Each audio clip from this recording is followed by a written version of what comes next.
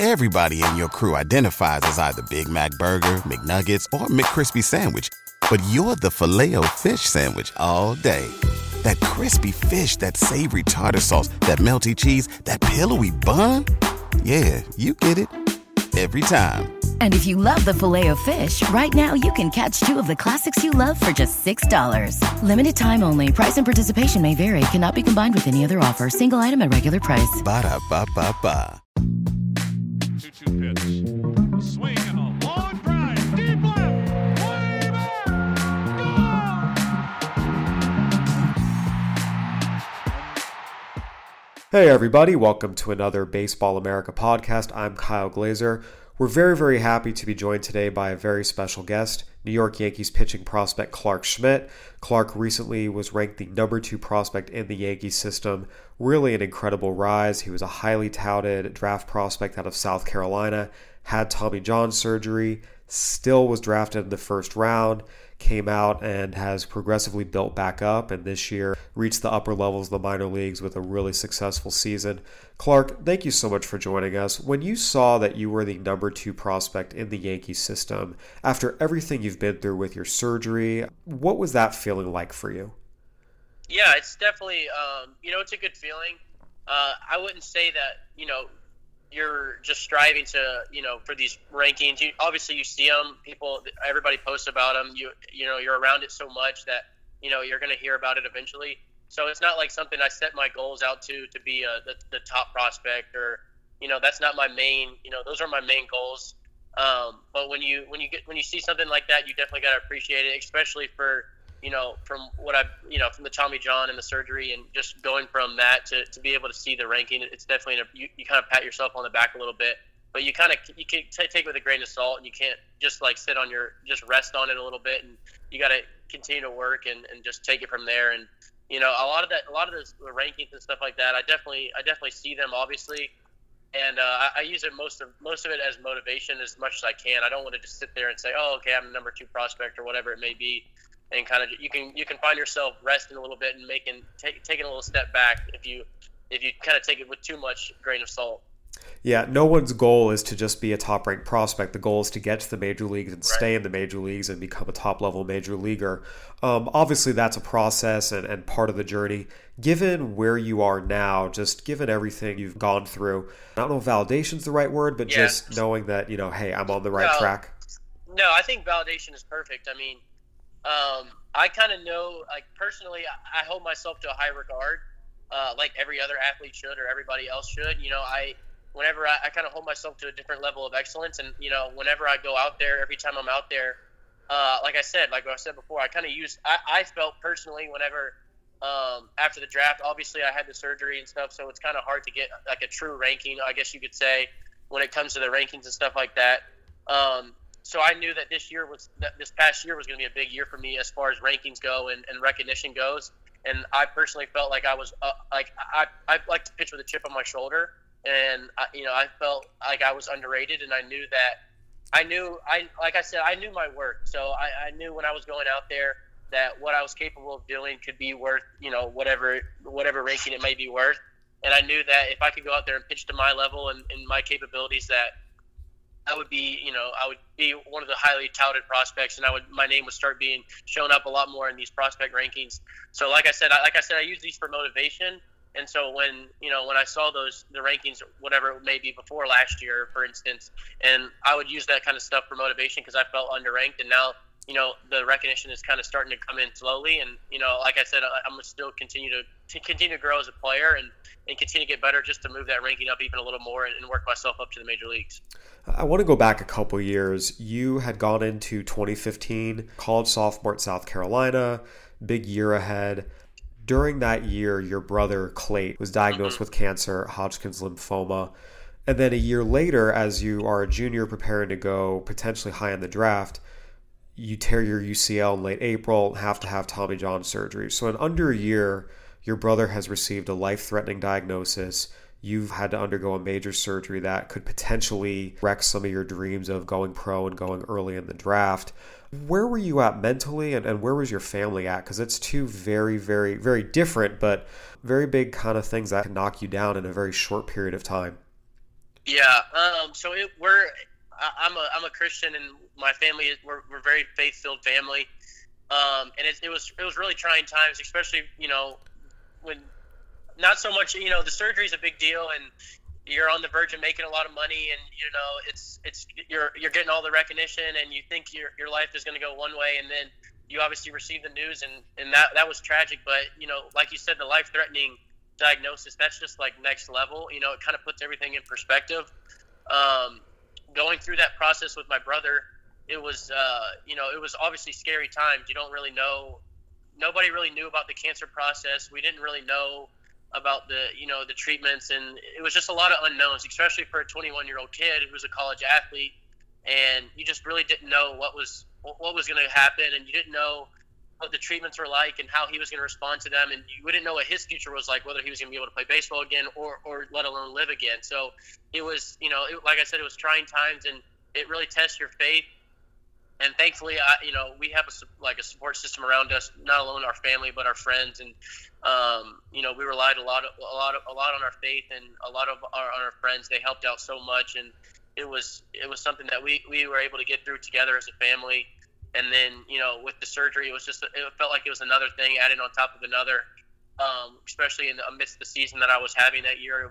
I was having a really good year that year, and it was obviously, I think it was a month before the draft it happened, and it was really tragic. And thankfully, it was a lot of these things that, it kind of tests your faith, and it's some of these things that you can't control, and you got to kind of persevere through and push through. And it just adds to that, it just makes that story that much sweeter when it's all said and done, just to know that you've been through that, and to make it out the other end on the good side it makes everything so much sweeter. And so we're so much thankful for all this, for all these, all the adversity that we've been through. It just adds to it in the end. Yeah, your brother in particular, obviously, Tommy John, as you mentioned, it's something that it really affects your career, and it's absolutely something that is difficult. But cancer is just a whole different level of things, right, yeah. And also your brother going through it, constant surgeries, the constant waiting, the constant not knowing what's going to happen next. You mentioned your faith really keeping you through it, but were you able to focus on the baseball field while this was happening? Because obviously this is so much bigger than baseball.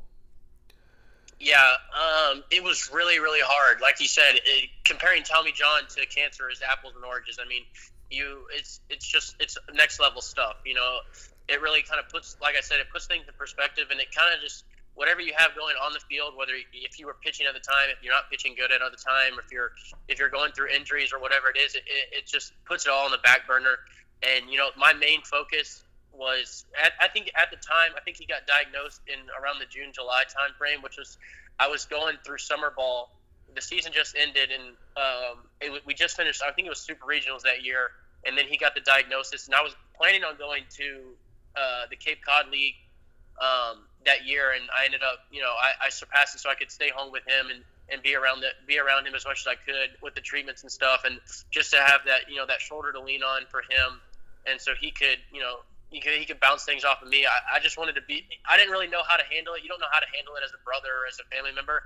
The only thing you know how to do is just be around him as much as you can, and just be there for support, and that's what I was going to do.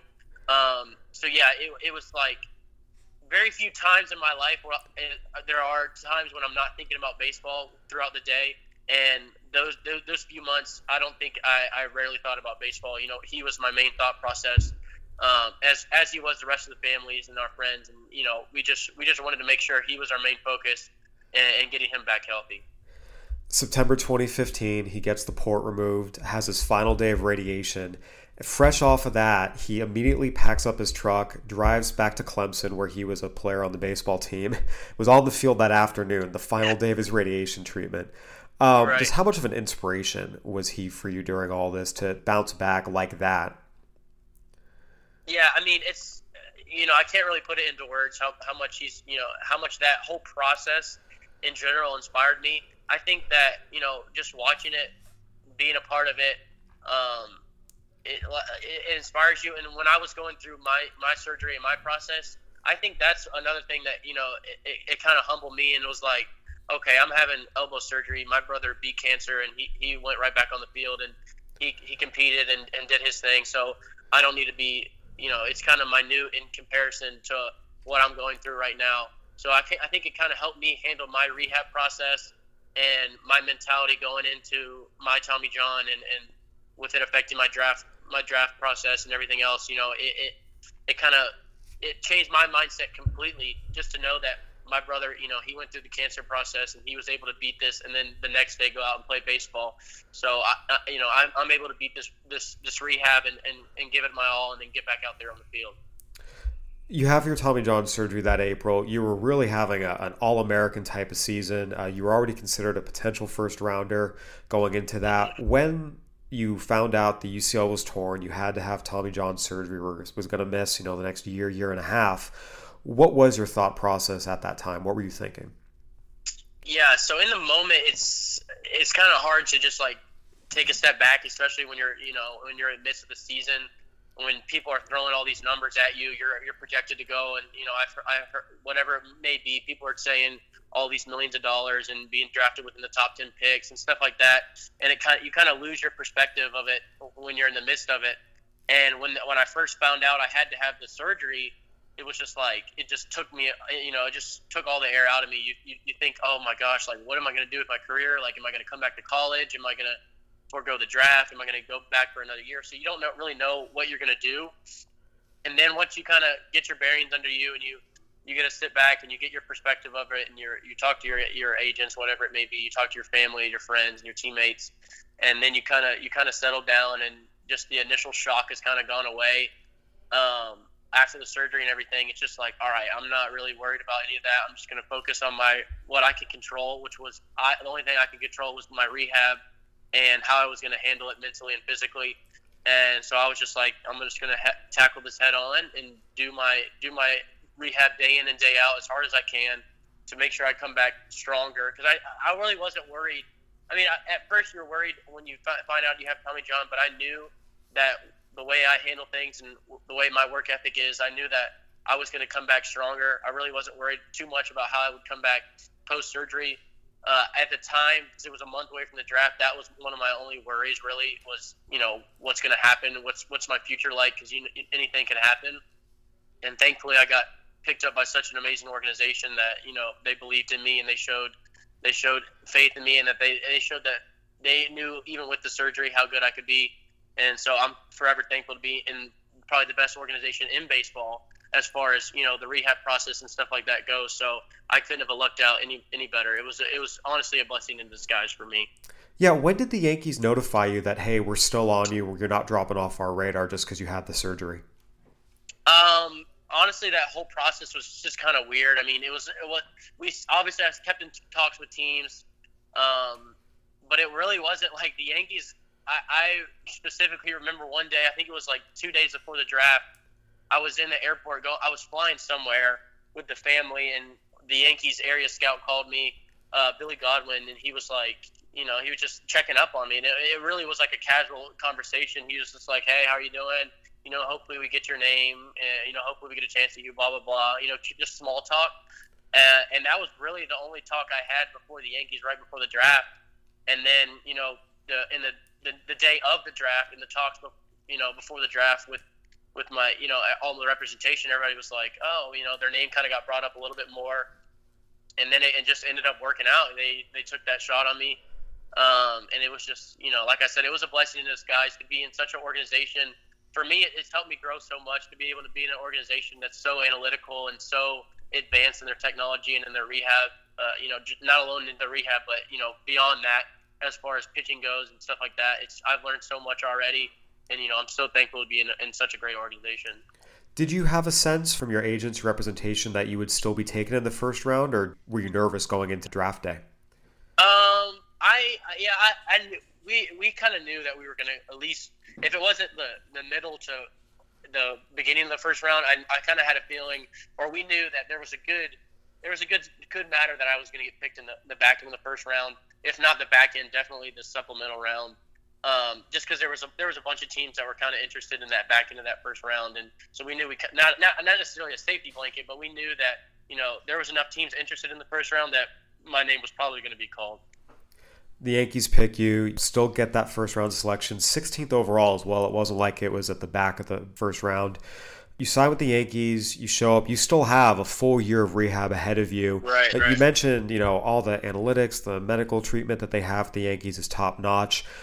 What was the process like for you? Because obviously you're a competitor, you want to get back out on the field, and it's tough. Yeah, so that was probably the toughest, probably one of the toughest parts for me during the rehab process was like the initial, after I get drafted, you see everyone else get drafted and they're going out to the GCL or whatever it may be, and they're throwing these live ABs and they're going right to the field, and then the next year they have their kind of feel for what they're going to do, whether they're starting in high A or whatever it may be. And that wasn't the case for me. I knew I had a whole another year of rehab. I just 1 month into my rehab, so I knew I had, at least 12 months left. So it was really, really tough to kind of like put that competitiveness on the back burner for on the field. But, what I did was I just used it kind of as fuel, like in my rehab process. I kind of try to keep my head down, keep my head out of the, I try to not pay too much attention to all the prospect rankings and all that stuff. Cause like I said, I'm a competitive dude. So a lot of that stuff motivates me and puts an added chip on my shoulder. So for me, I kind of had to put it on the back burner and just, I'm going to use that fuel to motivate me during this rehab, to keep my head down, to eat the right things, put the right fuel in my body, to put the right work in the weight room, into the rehab process, into everything. And I wanted to come back 100%. And I knew that I was going to come back, better than I was before, physically and mentally. You spend all of 2017 rehabbing. 2018 comes around and you do get out to pitch a little bit. You make a couple of starts in the GCL. You go out, you make 2 starts with Staten Island in the New York Penn League. Were you starting to feel like your stuff was still coming back at that point? Had it come back? Where did you feel like you were once you were able to pitch in live games again?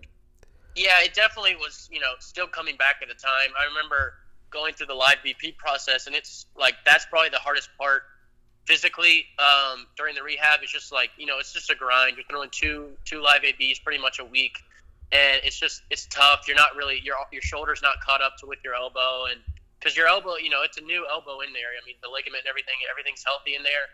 It's just you've done all this shoulder work and, the strengthening and stuff, and it's just everything's not caught up. You're not really in sync. Your body's not in sync. So that was the toughest part for me. Like mechanically, I didn't feel the best. My arm was quick. I was still, I had good velo and stuff like that. I was still throwing in the mid 90s, but it was just like, as far as going out there and being able to pitch and produce the results I want to on a consistent basis, it wasn't like you're out there just like you were pre-surgery and you felt as comfortable as ever. So that was definitely an adjustment process. That initial first few months out of once the reins are kind of released off you and you're kind of free to throw and do whatever you want to do. 2019 comes around. You've had those few starts under your belt. Rehab process is done. What were your thoughts coming into the year? Just your excitement level? I mean, where were you at mentally and physically, knowing, hey, I can actually go out and have a full year this year? Right. Yeah, I was pumped because that was kind of this past year was I guess you could say my grand opening for just being healthy and being able to go out there on a consistent basis, week in and week out, get my innings, go out there and prepare my body to go out there and start every week. That was, so I was mentally and physically, I was so excited and healthy. I knew that this year was a year that it was kind of my first real taste of minor league baseball and being able to show my stuff. So for me, once I got drafted, like I said, I never got to – the Yankees knew what they got when they got me. They took that shot on me. They knew what they were getting. But they didn't really they didn't really get to see me, the whole organization as a whole. They never got to see me as a whole pitch in the minor league, so they didn't know what they were really getting. So for me, I was like, I want to put on, not to put on a show, but I want to go out there and I want to perform at a high level and show these guys that what they got was what they expected. If not, they get a little bit more than what they expected. And I wanted to prove people wrong and show that the team who took me in the first round, that they weren't taking a flyer. It was more of a definite pick than people think. And, I had faith in my abilities and I had faith in that I was going to be able to come back 100% and if not better than I was, come back stronger. They skip you over low Class A Charleston, send you directly to high Class A Tampa. Your first start facing Casey Mize, the number 1 overall pick. You throw 5 no-hit innings, no walks, 9 strikeouts. What was that like for you? Because again, you've worked for that and you're confident in your ability, but to go out and have the stuff play on a stage like that, your first start back, What was that like? Yeah, I mean, it was really special for me, especially because I knew, we had a lot of people in town. Obviously, it was the first game of the season. A lot of, my whole family was there. It was against the Tigers organization, who my brother was with at the time. There was just a bunch of, factors that were piling into it.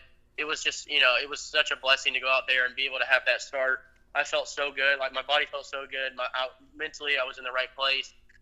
So just to have it all kind of come to fruition and be able to go out there and have my first, I guess you could say, official start of the year, my official, opening since coming off the surgery, and my first full start going at least 5 innings. Like I said, it couldn't have gone any better.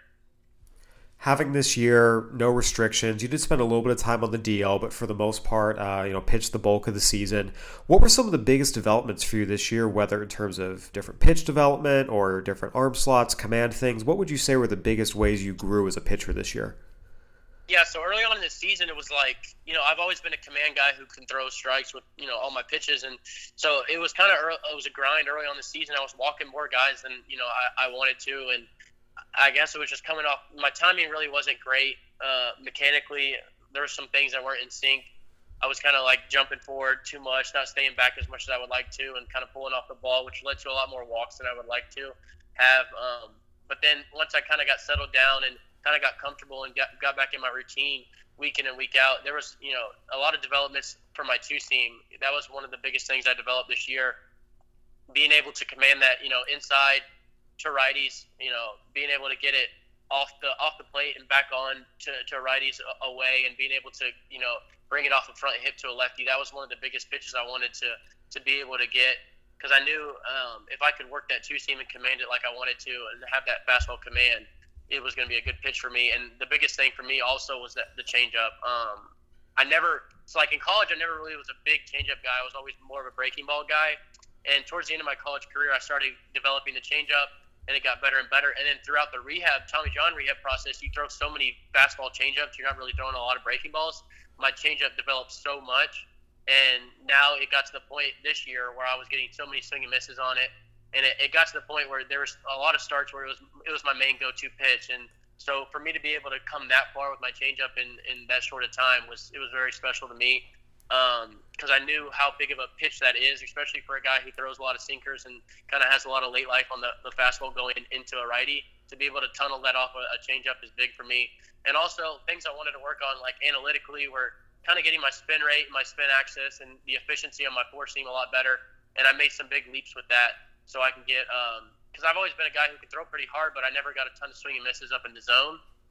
And a lot of that was due to my efficiency on my fastball. So to be able to get that more efficient and get the axis and the tilt on that right, and all the wrist positions and stuff like that goes into that, to get that a lot better, to be able to get those swing and misses at the top half of the zone was big for me. Yeah, you mentioned making adjustments to get those swings and misses, get that spin rate, get that spin axis. Was it more focused on grip changes, where you're releasing on your fingers? How exactly did you make the changes that were recommended once you saw what was going on? Yeah, so it's kind of hard to explain, but for me, my wrist position on my four-seam was a little bit lower than the ideal wrist position. So when I was coming through the zone, my fingers were not necessarily on top of the ball. The tilt was a little bit off, so whenever I would throw it, the ball would roll off my fingers. It would come off almost like a two-seam. It would have that depth where it would run more than I wanted. It would kind of like run away instead of staying like a true spin. It would have that true backspin to where it could stay efficient in the zone. And the hitter, when the hitter sees that four-seam and they see an efficient fastball, they're swinging under it because they think it's going to come a little bit under, and it doesn't have the depth that they expect. But when I was throwing my fastball, when it had about 85% efficiency on it, it would have whatever the hitter was kind of seeing. That's what it was kind of true to what they were guessing. They guessed the ball would dip a little bit lower in the zone because it wasn't as efficient. It wouldn't stay up in the zone. And so once I figured that out and figured out the correct wrist position coming through the zone, it kind of changed my efficiencies a lot better. And I was getting a lot more swing and misses. And I also shortened up my arm action a little bit. It was a little less long in the back, so I wouldn't have my arm had a lot more torque on it, and it was a lot more healthier for my shoulder and my elbow. my mechanics felt a lot more in sync because everything was on time because I sped my arm up instead of having that long, draggy arm action in the back, so everything was more efficient. In terms of building up innings, you mentioned you're figuring out, different things to give your pitches different characteristics. You're changing up your arm action. A big part of this is durability. Again, it's your first full season back from Tommy John surgery.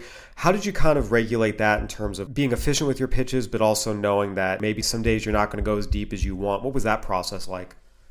Yeah, so in the beginning of the year, I had it was probably I would say up until All-Star break, I had a 5-inning limit, so I knew all my starts, they were going to stop at 5 innings. So for me, it was during that process, I knew it was more like just building my innings up, getting my feet under me, going out there and trying to be consistent with all my pitches until later innings, And then once they kind of took those reins off me and I was free to go as far as deep as I wanted to in games, and I was starting to go into the 7th and 8th inning towards the second half of the season.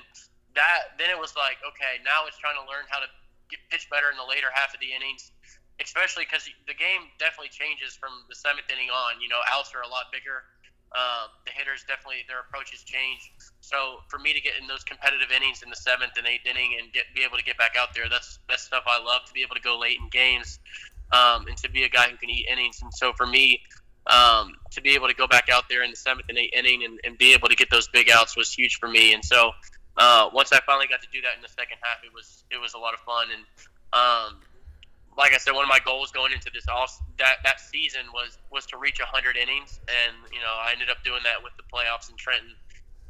And I finished off with more than 100 innings coming off the Tommy John. So that was one of my biggest goals coming into that year, and I ended up accomplishing it. Yeah, not only did you just get to Double-A Trenton, but you finished strong there. Your second start there, 6 2/3 scoreless innings, no walks, 9 strikeouts. Second start there, 7 scoreless innings, 3 hits, no walks, 5 strikeouts. Seeing the success play at the upper levels as quick as it did, what was that feeling like for you? And was it a sense of, okay, I'm back? And then again, you followed up with it in the postseason as well. Yeah, it was. I wouldn't necessarily say I'm back. I kind of knew, like I'm a confident guy and I'm confident in my ability, so I knew what I was capable of doing. And once I was kind of getting those consistent starts in, going deep in games and feeling really good, I was feeling really healthy at the time. And so, to be able to go out there and string those good starts together, it was like, okay, yeah, it was not a sense of I'm back, but it was like, all right, I'm here. Like, you can see what I'm doing. Like, I'm capable of doing this. And it is, you kind of pat yourself on the back. It's like, okay, well, you always have these question marks. Everybody's like, the hardest leap is from high to Double-A, and they're like, that's the biggest adjustment period. And so I was like, all right, well, I'm going to use that and kind of show these guys that I'm able to get outs at the upper levels and do it on a consistent basis. And so for me to go out there and put out those numbers and get outs and during those starts, like you were saying, those stat lines, it was a lot of fun. And for me to be able to show not only myself but others that I can do it, it was a lot of fun. Now, I did notice you did miss a month from the end of May through the end of June. What happened there? So I guess you could say technically I had 2 DL stints. The first DL stint was I don't remember. I think it might have been in April or something. It was actually like an infection I got in one of the locker rooms in the Florida State League. It was like a skin infection. So that I was completely healthy at the time. They just wanted me to miss the start because I couldn't pitch at the time. So that was one of my DL stints. And then the second one, I had a little like some forearm inflammation. It was just like kind of minor stuff that was like that you kind of things like that pop up a little bit after, especially when you're throwing a lot of innings. And I think at the time I had like 60 innings. And so for me, there was just a little inflammation and it led to me missing a few weeks and they wanted to take it a little slow, especially you're a little hypersensitive after Tommy John. So you kind of pay attention a little bit more to the small things that pop up after starts. And so they wanted to give me a little rest. And after that, it was, I was kind of cut loose and good to go. Yeah, I mean, was that a little scary? You're coming off of Tommy John, you're feeling good, and all of a sudden forearm inflammation, that can sometimes, be symptoms of a bigger problem. Was it scary? Yeah, it was. I mean, so where it was at on my forearm, it wasn't like around the scar or wherever it was coming from. It was around on my opposite side of my forearm, so it was really weird. It was a kind of a funky thing. So as far as like as the UCL goes, I wasn't too concerned about that because I kind of, I felt like it wasn't something that was structural. It felt like it was kind of like a muscular thing, and thankfully, it was. And so it definitely is scary at the time. Whenever you have coming off of surgery, you freak out about every little thing, just because you've been through the rehab process and you just get healthy and you're like, oh my gosh, I have to do this thing again. So yeah, I was thankful that it was all good and I got the green light to go back out there and pitch. And once you got the green light, you clearly made the most of it, getting up to AA, pitching well through the Eastern League playoffs, and rising up on the prospect list. Now, as you move into 2020, what are your goals for the upcoming season? Yeah, so the main goal, obviously, for me is to be a major leaguer this upcoming year. I want to make it to the big level, and I want to not only make it, I want to be a contributor there. I feel like I'm capable. What I'm capable of, I trust my abilities and trust my work ethic, and the work that I put on off the field is going to show on the field.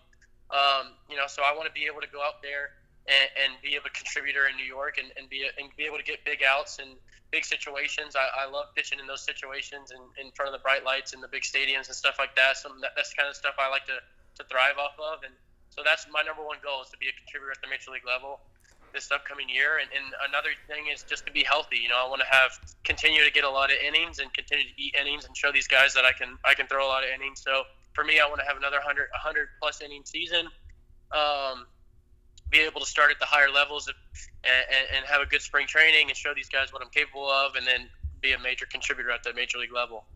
Well, it's certainly something a lot of fans in New York would love to see, and obviously, after everything you've been through, it would be a tremendous accomplishment, and we look forward to seeing what the future holds. Clarke, thank you so much for joining us today. We appreciate you jumping on with us. Yes, sir. Thank you guys for having me. Once again, that was Clarke Schmidt, the Yankees' right-handed pitching prospect, ranked number 2 in their system, and great to have him on. Obviously an incredible story, and we really appreciate him taking the time to join us. This has been another edition of the Baseball America podcast. Go ahead and give us a review on iTunes, Spotify, Stitcher, whatever platform you're listening on. We'd love to hear from you. It's always a joy to do these, and we look forward to continuing to churn more of them out. Stay tuned. We have another big prospect podcast coming up, as well as top 10 prospects podcast for the rest of baseball. All of the NL East are now posted. 3 of the 5 AL East are posted, and more on the way. Once again, for Clarke Schmidt, I'm Kyle Glazer. This has been another edition of the Baseball America podcast. Thanks for listening, everyone.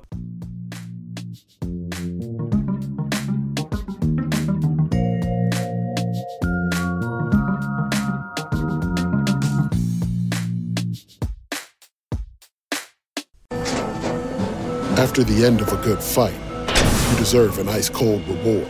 Modelo is the mark of a fighter. You've earned this rich golden lager with a crisp, refreshing taste. Because you know, the bigger the fight, the better the reward.